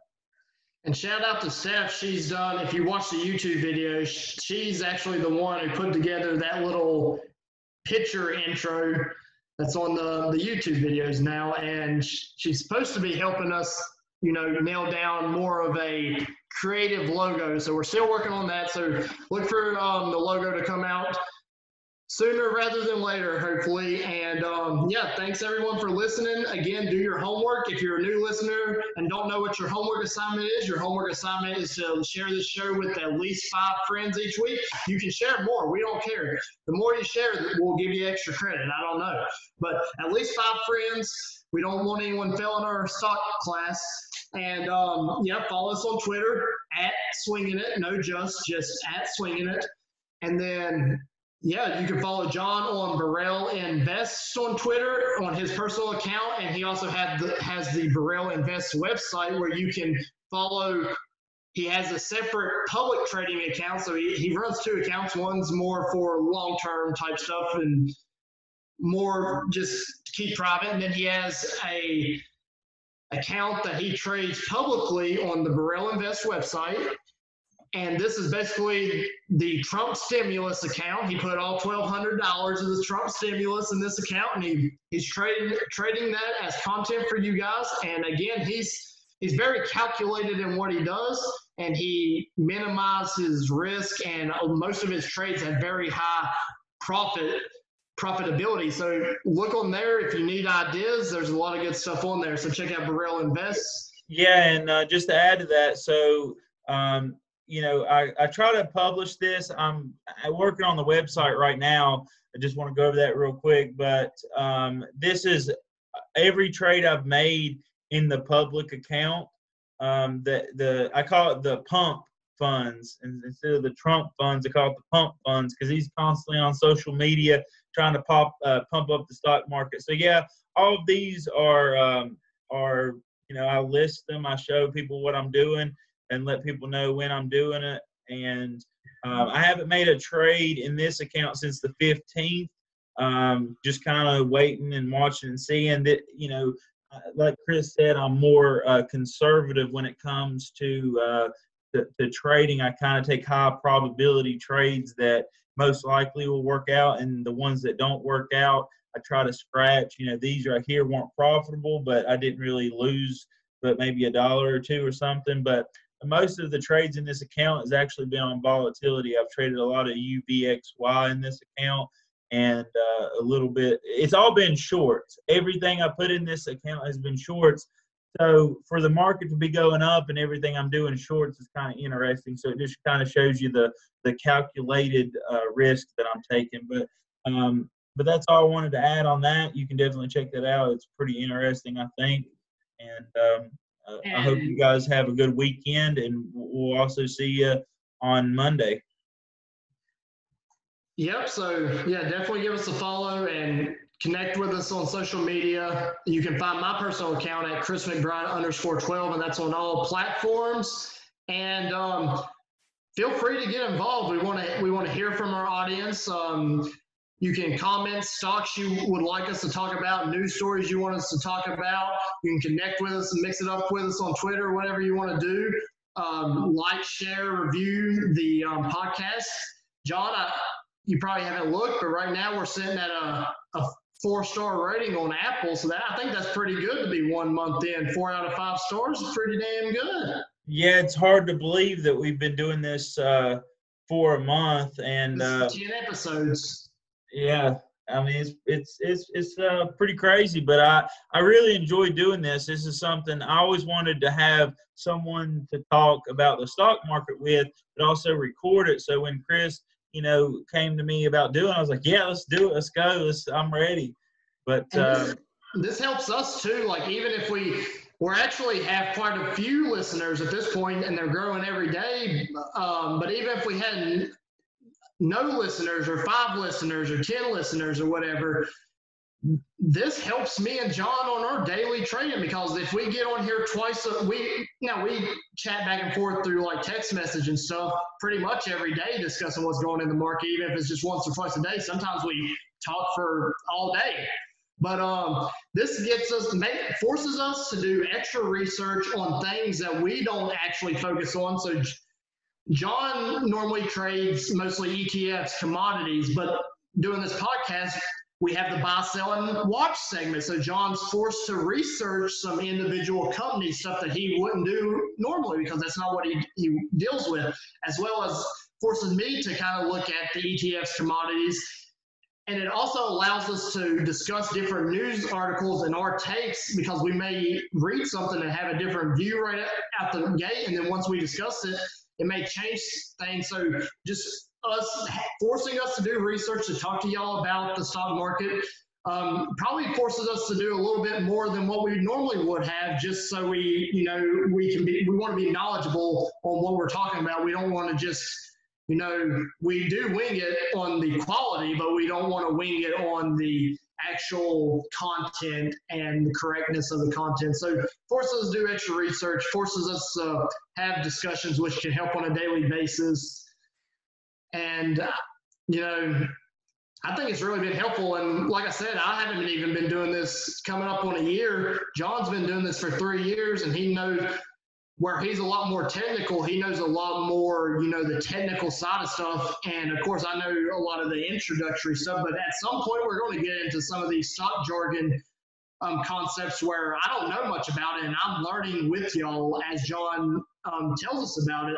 So just being on here talking to him, I'm able to learn a lot more. So I hope y'all are enjoying the show. Let us know if you're not. Let us know if there's something that we could change to make it better. Let us know if something we're doing well, so we keep on doing it and don't switch that up. Any segment ideas, anything like that. Again, we had my dad last week. We had a pretty good this is back to Hillbillies Not Knowing Words again.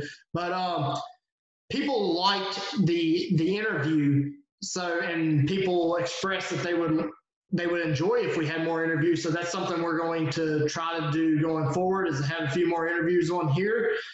So if any of our listeners knows someone who has experience in trading, So either a lot of experience in trading or a new person who just started trading, they want to come on and talk about it. That might be a good interview to have someone who's just freshly starting out and discuss, their highs and lows that they're going through right now, as well as if we had someone who has way more experience than we do, so we can ask them questions. That'd be a good interview. Or anyone that's kind of like my dad, who's in the real estate, small business, things like that, or any of the above. Cryptocurrency is one that if anyone knows anyone who wants to talk about cryptocurrency, shoot me a message, because we don't know much about cryptocurrency, but we do know it's a big deal, so we'd like to have some cryptocurrency people on the show. So we're going to be looking to find some people to bring on the show and put in the effort there for everyone. But with that, that's all I have. Tomorrow is Friday. We've had the last 2 days have been down days. We had a huge day on Monday. Hopefully we see it turn around tomorrow. Yeah, and S&Ps are currently at $3,066.75. If I would have kept my damn short position, I would have been up about $30 at one point. I seen it tick down too, but these are large contracts, so I wasn't wanting to hold it very long. I closed it for like $1 or $2 loss, but these futures, I'm real interested in them. I've been looking at indicators and different ways to gauge the market, but that's the S&Ps going into the night hours here, and hope you guys have a good day on Friday of trading and a good weekend.